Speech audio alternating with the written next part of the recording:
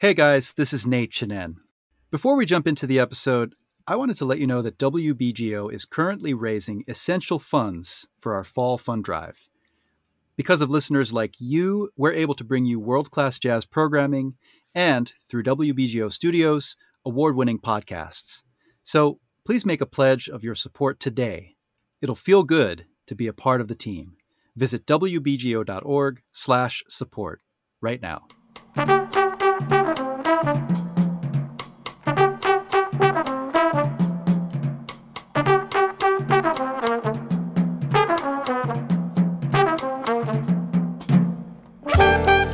Hey there, good people. This is Greg Bryant, host of Jazz After Hours on listener-supported WBGO. And I'm Nate Chinen, editorial director at WBGO. We want to welcome you back to our podcast, Jazz United. We are stoked to have you. Thank you for subscribing and sharing. Response has been great. We've got another fantastic episode for you today. What are we talking about, my man, Nate? Well, this one is kind of personal for me. As I think everyone knows, earlier this year, on February 9th, we lost the incomparable, irreplaceable Chick Corea, pianist, composer, band leader. And it was a shock. We talked about it at the time.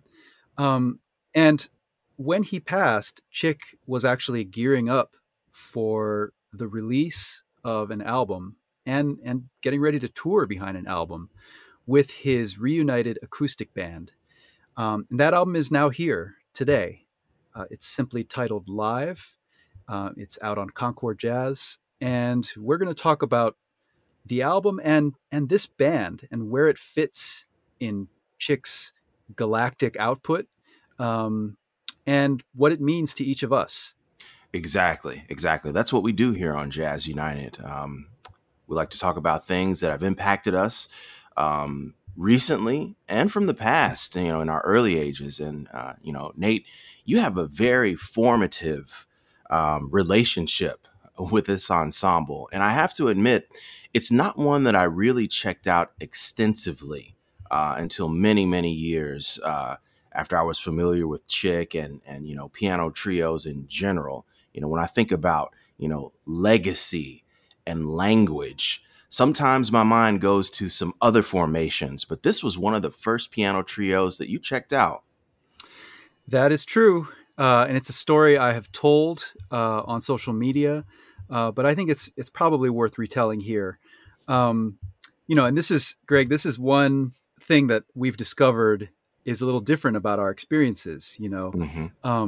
You were hip to some really cool stuff at a very young age. I think your family laid the groundwork in a really cool way, surrounding you with an incredible record collection. And, I think you got your coattails pulled, as a toddler, really.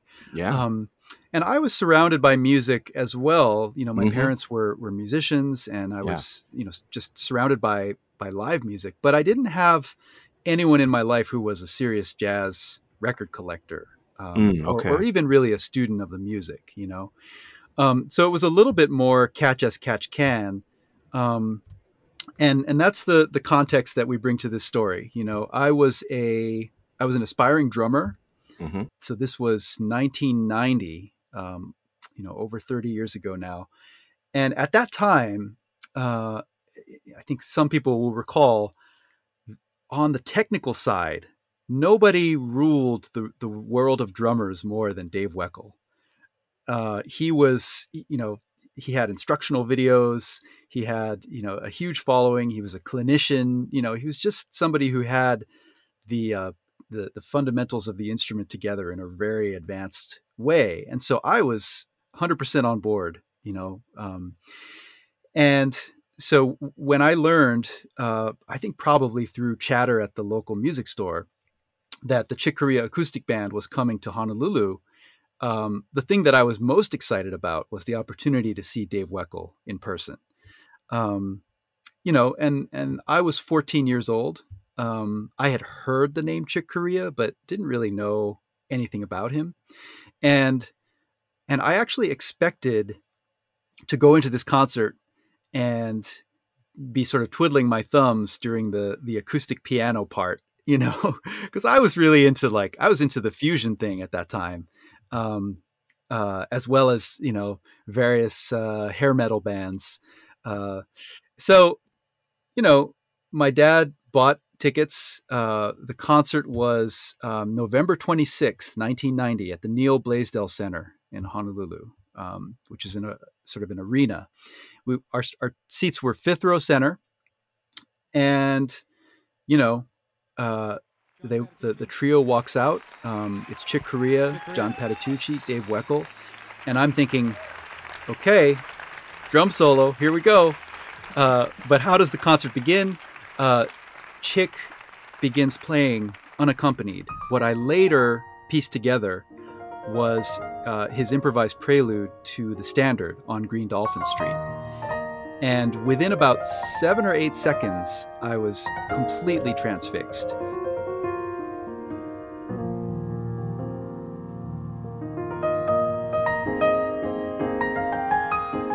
And I spent the next 90 minutes literally sitting on the edge of my seat.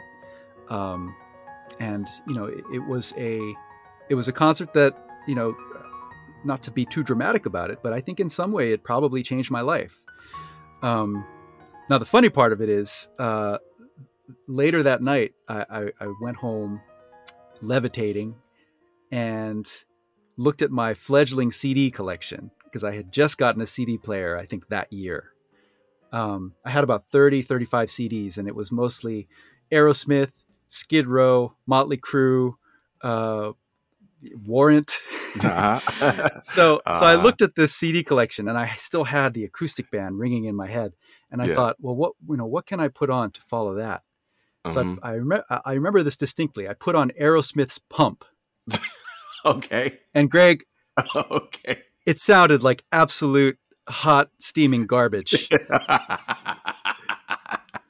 And the next morning, I went to school with most of those CDs. I think about 20 of those CDs in my backpack, and I just handed them out to friends.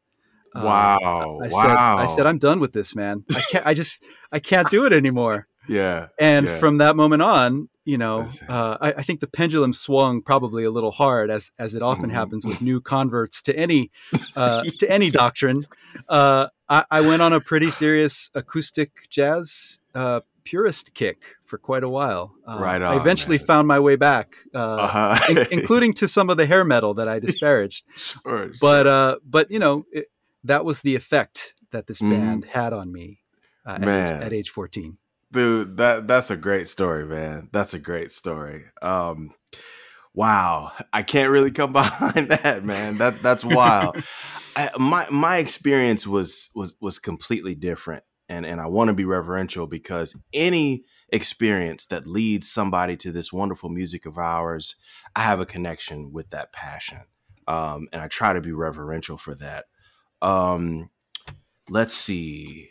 The first time I really heard this trio was college. So this is like late 90s, 1997, 98. And the drummers that I'm hanging out with are like, Dave Weckl. Oh, man, do you dig Dave Weckl? Dave Weckl is the bee's knees, man. Dave Weckl is the best thing since sliced bread. I was like, oh, really?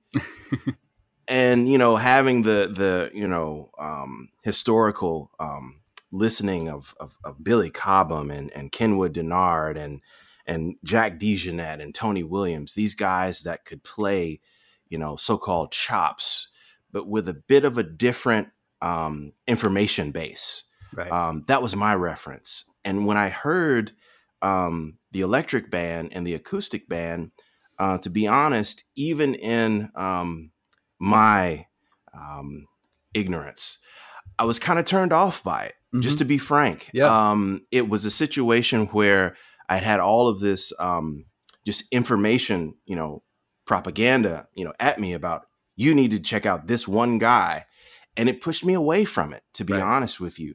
The early digital GRP recording style did not help. It did not help. There's other labels that we could talk about that suffered from that same learning curve. But I feel like this band, more than any other of Chick's trios, is almost like the three Koreas, because everybody is hitting on a technical precision. Mm-hmm. No one makes a mistake. Everything is digitally recorded in this way that's kind of removed from this, warmth. I'll use that word. Yeah. And it's kind of a thing, but it wasn't something that I was used to.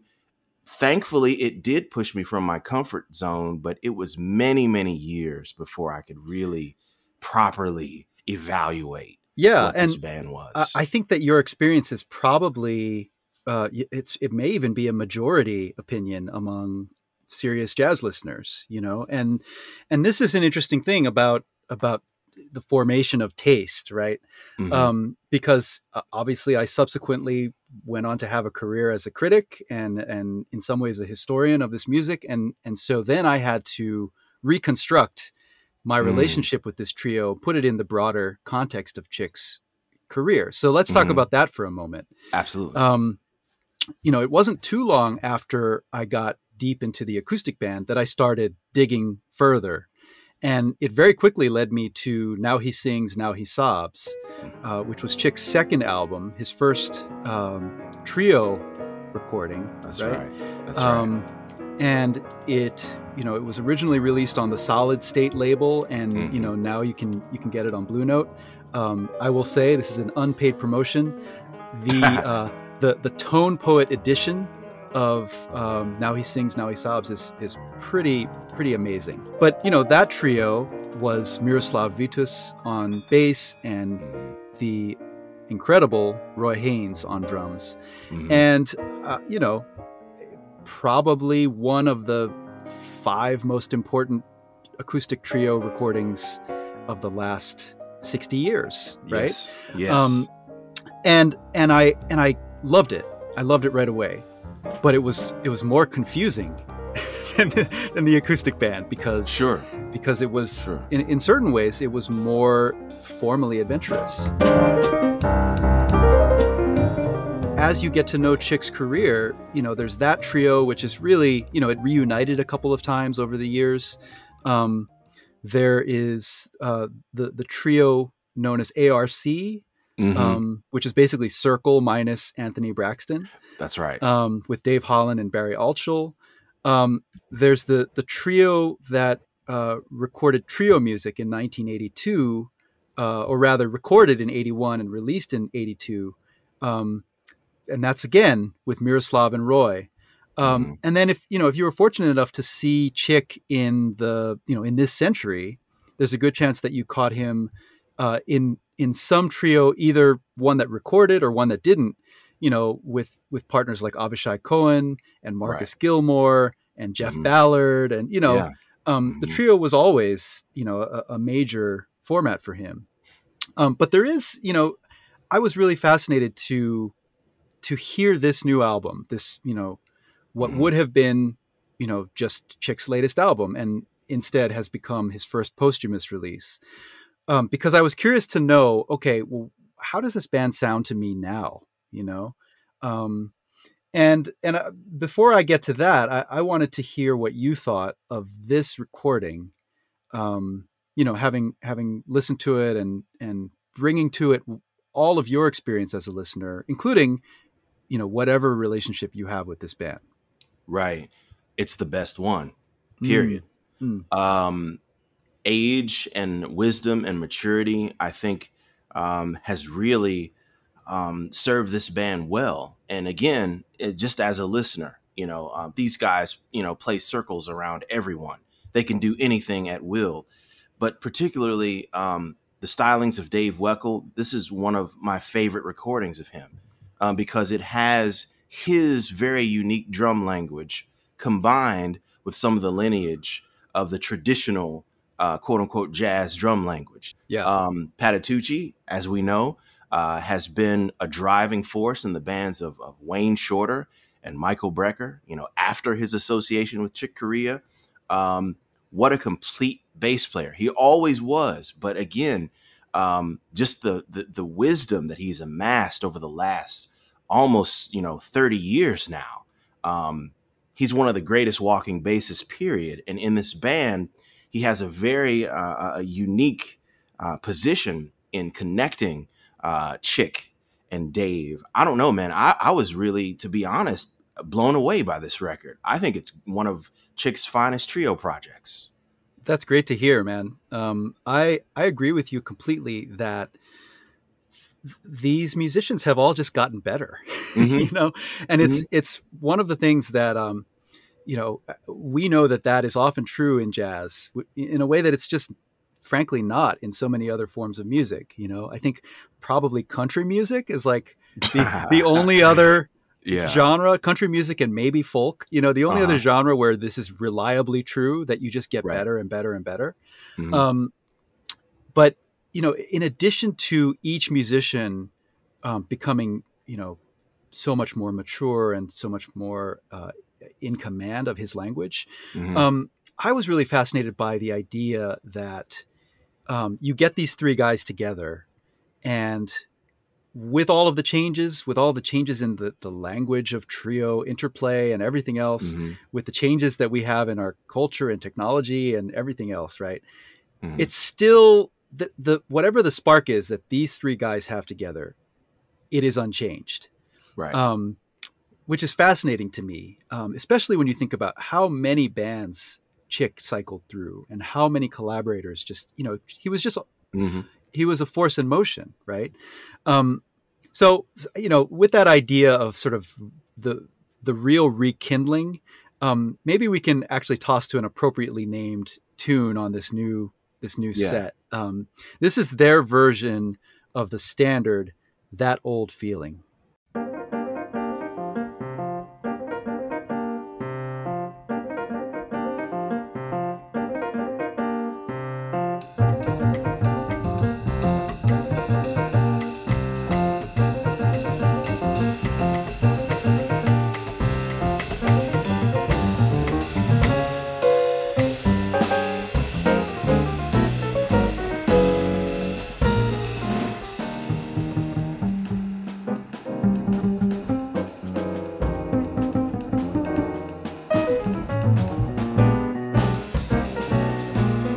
That Old Feeling, found on the new live recording from Chick Corea Acoustic Band, Dave Weckl on drums, John Patitucci on bass. That's a standard from Lou Brown and Sammy Fain.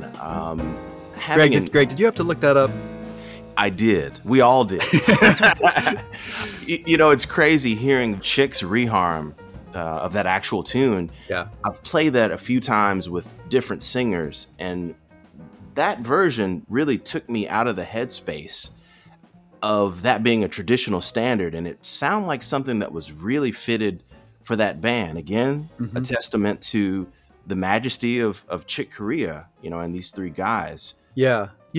He puts these little rhythmic tripwires in the arrangement, and hearing that track in particular, I was reminded yet again of how much Chick revered and learned from Horace Silver. I love that point. I love that point. Like his approach to acoustic small band orchestration is just like super informed by that, right. that Horace kind of composer, arranger, band leader lineage, Exactly. And in Chick's acoustic piano language, we can talk for days about what's all in there. There's a lot of McCoy Tyner, there's a lot of Bill Evans, but I really think that when you hear what he does with a standard in this band, especially more so than in the band with Roy and Miroslav, more so than in other trios he's had, I feel like you get that like, okay, how can I break this up? How can I, make this kind of a puzzle of sorts? True. I want to stay with those piano influences though for a minute. One that you didn't name that is crucial is Bud Powell. Yes. Yep. And for the attack, but also again the level of technical mastery. Bud Powell before 1951 was the next greatest thing to Art Tatum, and I think that Chick somehow in his majesty is able to summon that level of technical grace, Yeah. as well as these other players, John Patitucci, Dave Weckl. I mean, they make no mistakes. Mm-hmm. And I think for mere mortals, like myself, a little mistake once in a while, might be, appreciated. But I think one of the things that makes this new record really stand out is there's a musical wisdom. There's a bit of more air in the music. Mm-hmm. There's brevity in some instances. They've shown you over the years what they can do as individuals, and particularly as this unit. But where maybe I was missing some of the contrast early on in this band, I feel like I'm hearing that and I'm having that now. And it really has to do with, how these guys have matured. Let's talk about Morning Sprite. Yeah. A little bit. This new version of Morning Sprite is a bit more relaxed in tempo. I compared this, Nate, with the version on Alive from 91, Mm-hmm. and then the original version on the 1989 Acoustic Band debut.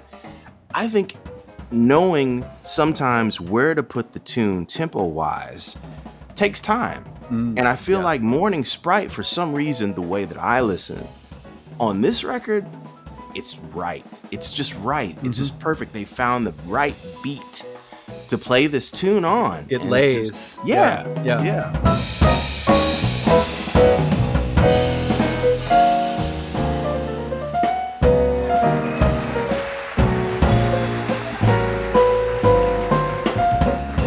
Yeah, I think that's a great point about tempo, and I think it also speaks to where these musicians were coming from. It is no small thing that this acoustic band was a spin-off of the Chick Corea Electric Band. These guys were playing fusion by day, and it was like Yeah. this was the Clark Kent to their Superman in a certain way. It was like, and so certainly not in terms of the impact of the music or anything else, but there was a sense that like this was the lower octane version of like a flagship, Right. Right. And I think it is often difficult even for the greatest musicians to like toggle that switch so quickly, and a lot of the criticism of this band at the time, I think, was some of it was unfair, but I think some of it was fairly perceptive in the sense that this was an acoustic piano trio that was kind of coming at that tradition from a weird angle. It was different. Yeah, it was different. Yeah. And you mentioned Bud Powell earlier, and it reminded me that in my litany of Chick trios, I didn't mention one of my favorites, which is the band he had with Christian McBride and Brian Blade. Oh yeah. And now that's a trio where anytime the material got in the orbit of Bud Powell, it just felt right. Yeah. It was like, okay, like this is the jazz tradition. Like we are sitting right in the middle of it, in a comfortable leather easy chair, Exactly. And it has to do with where those guys are coming from, Yes, it does. And frankly, just, Dave was not coming from that tradition when he joined Chick. And John was in a certain way, but he was playing a lot of like fusion-y stuff. He was playing a lot of electric bass, and they weren't living in that space all the time. Right. And I think in all these years since, we don't need to talk about what a living legend John Patitucci has become. Although this may be the moment to tease to something we haven't mentioned yet. I recently had the pleasure of speaking with John Patitucci over Zoom about this trio and about this album, and a little more broadly about his relationship with Chick. We had a really nice conversation, and a few things that he said really illuminated this music in a new way for me. So Greg, if you don't mind, I'd love to toss to that now. Let's do that. John Patitucci on Jazz United.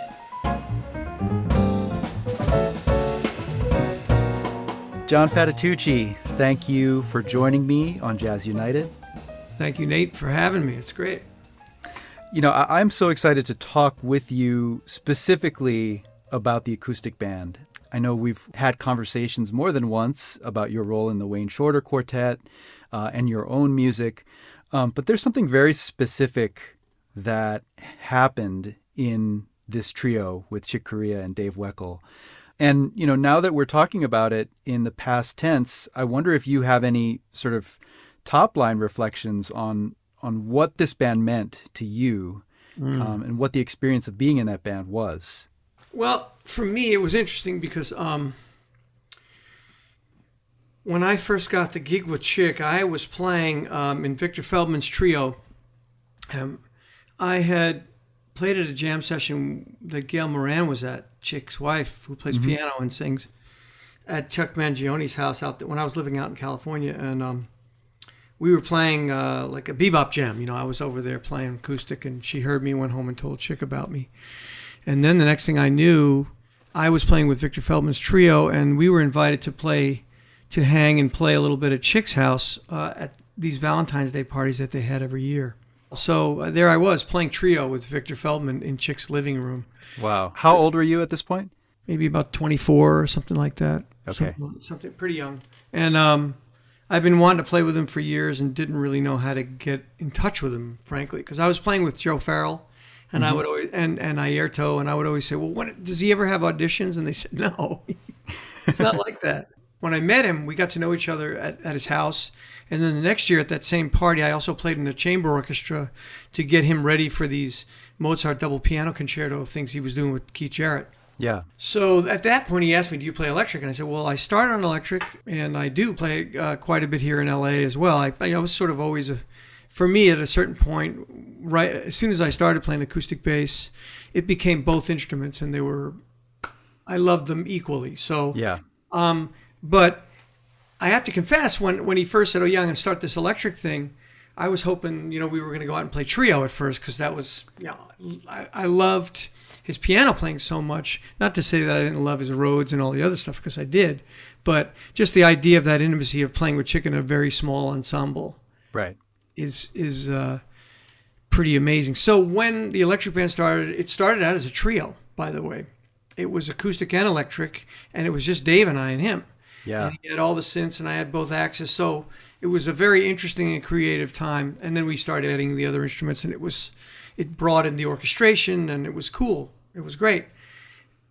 And then he said, well, I really want to play some trio. I think he wanted to get back to some trio playing, and he enjoyed playing with Dave and I. And so I remember in the early 90s, I guess it was, we started the trio. And it was a blast to be able to play in both bands with him. Mm-hmm. That because I grew a lot. I was challenged in so many ways. Playing any music with Chick Corea, you're going to be challenged. I don't care what you play with him. It's going to change you. Yeah. Did you feel that having the electric band precede the trio informed the way that the trio formed its language in some way? Would it have been different had you and Dave come in, from the beginning with the understanding that this is an acoustic piano trio?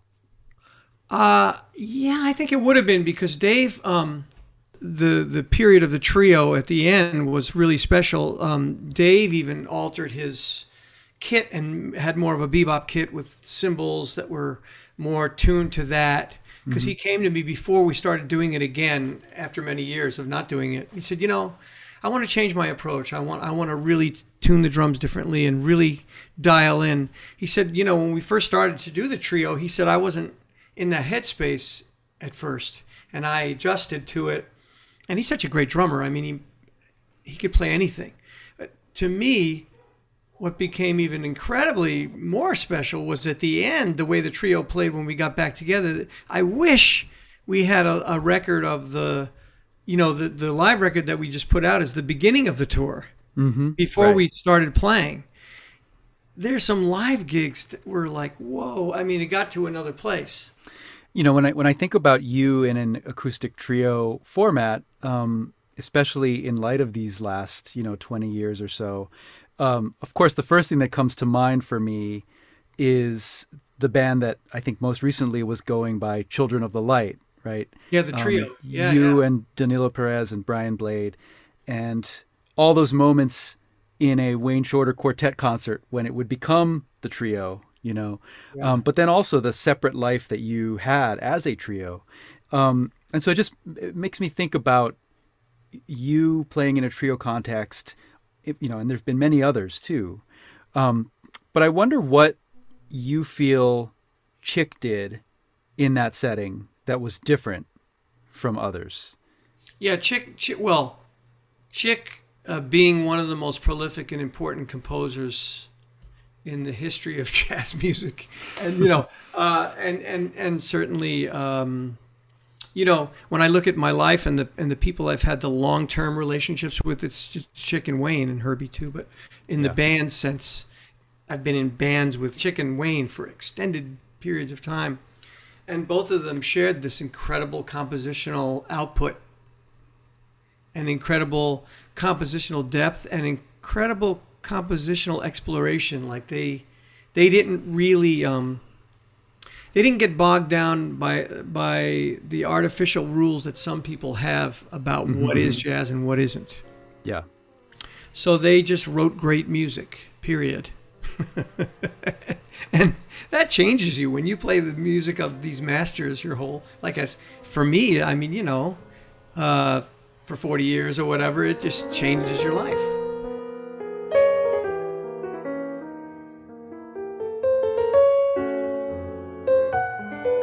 Chick left us in February of this year. In a certain way, it feels longer, you know, because because the events of this year have been so, you know, have been moving at such a breakneck pace. Yeah. But I wonder what reflections you have, you know, as we're winding down here.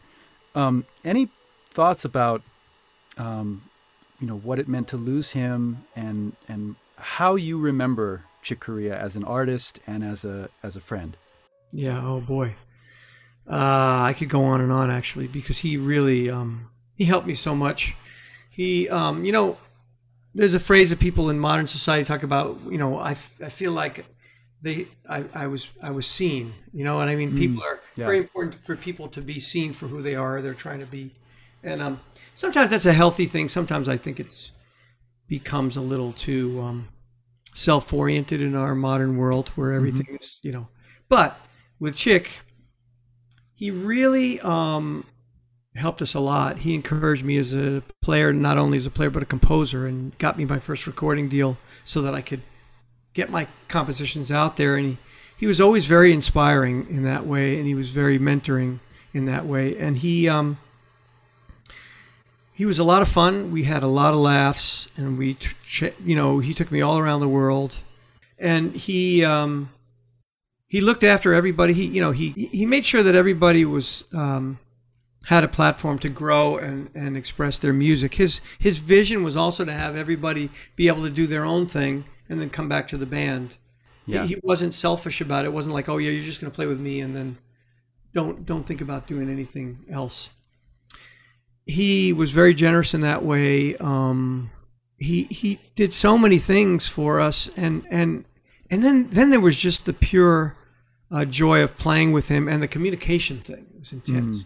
Yeah. I spent most of my life, like, you know, looking like at the piano, like at him, you know. If you see any videos of his playing, you see me looking straight. I mean, we're locked, you know. Yeah. So that communication and that level of connection was something very beautiful for me. I learned so much. And I always like to tell the story, you know, I'd played with some people before I played with them, so I thought I was an improviser and that I could deal with changes and everything. And the first rehearsal, you know, his tunes are very challenging, and his comping is so powerful that, you know, when the trio began, it was like in the electric band, it was so scary. Like, he'd play a solo, and guess who had to go next? And I was like, right. Oh my God. And then the comping started. It was like being in the ring with Ali. Pam, boom, pop. Just like, you know, and I felt like I was getting blown out of the water by the comping. The comping was way more interesting than my solo. And I had to learn how to leave space so that we could have dialogue, and that over the years really evolved. Yeah. The way he comped and the way the dialogues that we would get into, and I learned a lot. And he introduced me to Wayne and Herbie. And the very first job that I had with him, this was hysterical. So he said, "Oh yeah, by the way, the first gig, Tommy Breckline's going to play drums. He was the drummer who played with him before Dave came. He was in other bands with him, and Dave hadn't come out yet to rehearse or play. He was tied up. So he said, Tommy's going to play, and it's going to be you and me and Tommy and Herbie and I." And I was like, "What?" So, and the first gig was the Merv Griffin television show. There we are. They're getting awards for Contemporary Keyboard magazine and stuff. And I'm on stage, and I look across the stage, and there's Herbie and Chick. Like, Chick, Herbie, wait, that's Chick, that's Herbie? What? And I it's like, I thought I had died and gone to heaven, That was the first gig. Well, John, thank you again for joining me. This was really, I really enjoyed this. And, thank you. And it's great just to reminisce about this band and about Chick. And I'm, congratulations on the release of this. And as I'll say it again, I'll put it out in the universe. Hopefully we hear more from this trio. The journey is ongoing. Oh, thank you, man. I really enjoyed that conversation. Shout out to John, and man, that was a really good get for us, Nate. One of the things that he talked about early on was the fact that he had been playing in Victor Feldman's trio. Yeah. And there were these successive visits to Chick's house, and you really have to have ice water in your veins to be able to play at Chick's house. Chick is there and be in the band of Victor Feldman, one of the greatest cats that deserves more shine from that West Coast scene. I really, really didn't know that, and I was surprised to learn that. And the fact that, again, Patitucci is having these encounters with former Chick Corea sideman. Hey, man, does he have auditions? Does he audition for? Nah, man, he doesn't do that. Yeah. But, it's the right time. It's the right place. It's just amazing what happens. He was supposed to play with Chick Corea. Mm-hmm. And just the fact that he confirmed that opportunity and shone so brightly throughout those years. That was just a great story to hear. It gives me hope for some of my dreams. It does feel like one of those, as I said to John, like the jazz lore has a few of these stories, right? It's just like almost like a modern fairy tale. Right. But that detail he shared about the first gig being on live television with not only with Chick, but also with Herbie.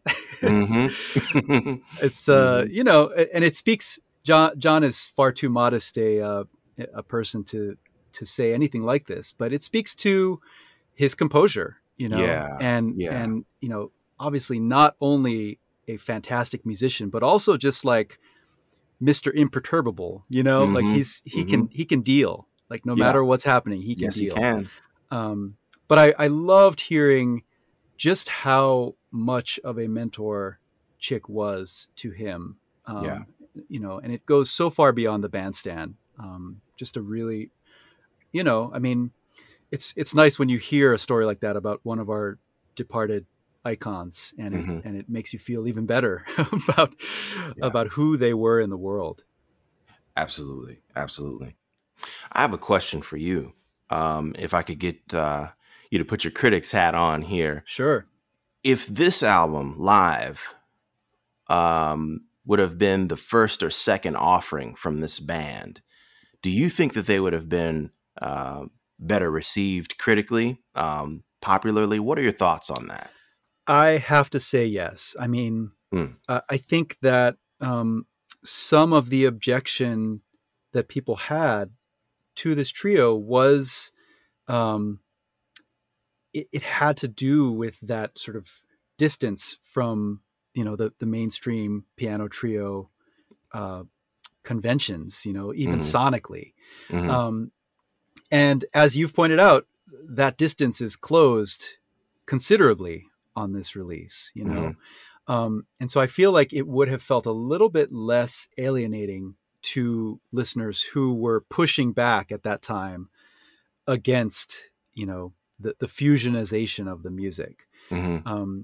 Remember too that 1989, 1990, we were not quite a decade into this very, very persuasive movement. Yeah, that's true. This sort of reclamation of the acoustic jazz tradition. Mm-hmm. Its most visible spokesperson, as we've discussed, was Wynton Marsalis, of course. Mm-hmm. But there were plenty of other people who were sort of waving that flag. Yeah. And so the conversation, and meanwhile, there were bands like the Electric Band, and, the Yellow Jackets, Mm-hmm. and, a handful of these other groups that were immensely popular. Yeah, that's true. So there was this real kind of rift between, the sort of like, keep it acoustic, like, Mm-hmm. Like don't even on those recordings that Branford Marsalis put out during that time. You remember this, Greg? Like, they even talked about like no bass direct. We avoided use of the dreaded bass direct on this recording. It was like Mm-hmm. they felt the need to actually talk about the miking of the bass on the on the album, because it was there was such a pushback. Mm-hmm. Just like. So I think all of that sets the table for the way that the acoustic band was received, Mm-hmm. and it's interesting to think about how much things have changed, right? We have a generation of younger musicians who, they love George Duke and Stanley Clarke, absolutely. and they love Mahavishnu and Return to Forever. And there's not really this sense of, you have to pick a side. Exactly. And so I think, as is often the case when we talk about that generation, I can't remember what John referred to them as, but, basically Chick, Herbie, Wayne, Tony, Joe Zawinul, all of those people who were, Dave Holland, all those people who were in that generation of Miles Davis, they all sort of did the thing, they all like moved in and out of these different sonic formats and different sort of genre formats. And the conversation around them sometimes wasn't ready for it. Yeah, no, that's a good point. I love how you put that together. And I'm in agreement with that. I really think that this new record is going to contribute greatly to that band's legacy, of course, to Chick's legacy, and inspire, hopefully, a new generation of listeners and players based on the prowess and wisdom of these cats, man. I'm glad this is available.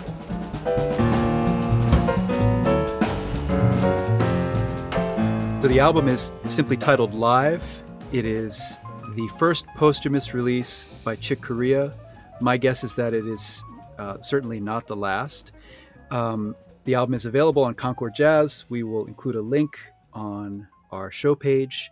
Greg and I both recommend it. Speaking of recommending, this is the moment in our show that we like to call This I Dig. And it's exactly what it sounds like. Greg and I each pick something that we've been digging. And so I want to toss it to you first, man. This week's pick is definitely old school in all senses of the word. But man, I have been having a great time on Spotify with the Golden Gate Jubilee Quartet. This is an all acoustic vocal band founded in the 1930s that ranged from, popular radio hits to deep folk African-American gospel music. They are pretty amazing at what they do, and they laid the foundation as basically a bridge between Jubilee singing, Negro spirituals, and what came after them, quartet groups such as the Ink Spots and the Mills Brothers. Mm-hmm. They're the bridge between these two groups. If you haven't heard them, check these brothers out. Their original recordings from the 30s, early 40s, I would say, are the ones to hear. Again, the Golden Gate Jubilee Quartet. Beautiful. My pick is also a bridge of sorts, but it is very contemporary. Mm-hmm. If you listen to the show, you know that WBGO recently dropped our massive fall preview. And it was a huge amount of stuff we packed in there. But inevitably, things slipped through the cracks. And I realized shortly after we published Fall Preview that I had left out something that I really wanted to shout about. So I'm going to do my shouting here. Mm-hmm. This album is out now. It just came out. And it is Kinfolk 2, See the Birds. It's the new album by drummer and bandleader Nate Smith. Mm-hmm. It features Michael Mayo on vocals and a guest turn by Brittany Howard. Yeah. It's got Fema Efron on bass, John Coward on piano. And, we talk about, we've talked in this episode about musicians who don't feel the need to choose a lane or choose a format. Mm-hmm. Nate Smith is out on the forefront. He is doing the work, and the way he put things together on this album is really, really compelling to me. It's I don't want to call it crossover music because I don't feel like the commercial aspect is at the forefront of his motivation. But as we talk about growing the audience for this music, I think this is a great example of how to do that. I think it speaks in multiple registers, and I think the most important thing is that it's just incredibly sharp and the groove is deep. Man, I have not heard this yet, but I'm excited to hear that because in one of my first days as a tri-state resident, I actually caught the A train, and guess who was on the A train? Nate Smith. Nice. We rode up to Harlem together, and he was telling me about preparations for this album. And just to hear, what he has achieved based on our conversation, I'm really excited about that. I'm glad that you shouted that out today. And even more coincidentally, I just heard him a couple of days ago with Brittany Howard. He is the drummer for her band. Yeah.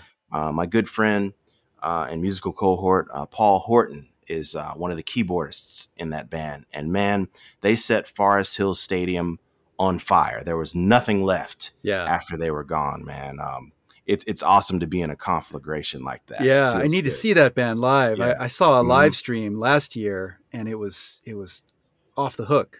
Yep. I love that, and I love that she's Brittany Howard is one of those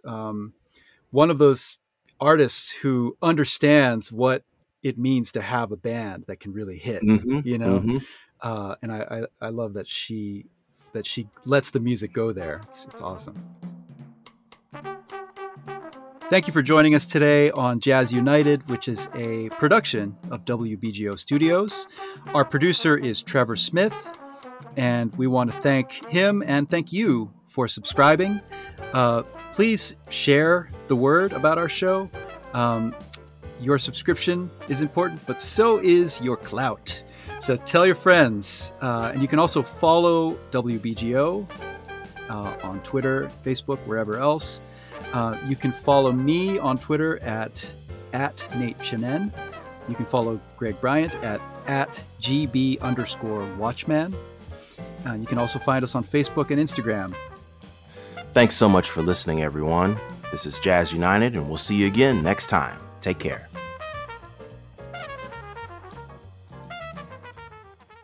Jazz United is made possible because of listeners like you, and we need your help to keep bringing you all the amazing jazz programming and podcasts from WBGO. Now, during our Fall Fund Drive, is the perfect time to become a member by making a pledge of support. Visit WBGO.org/support today.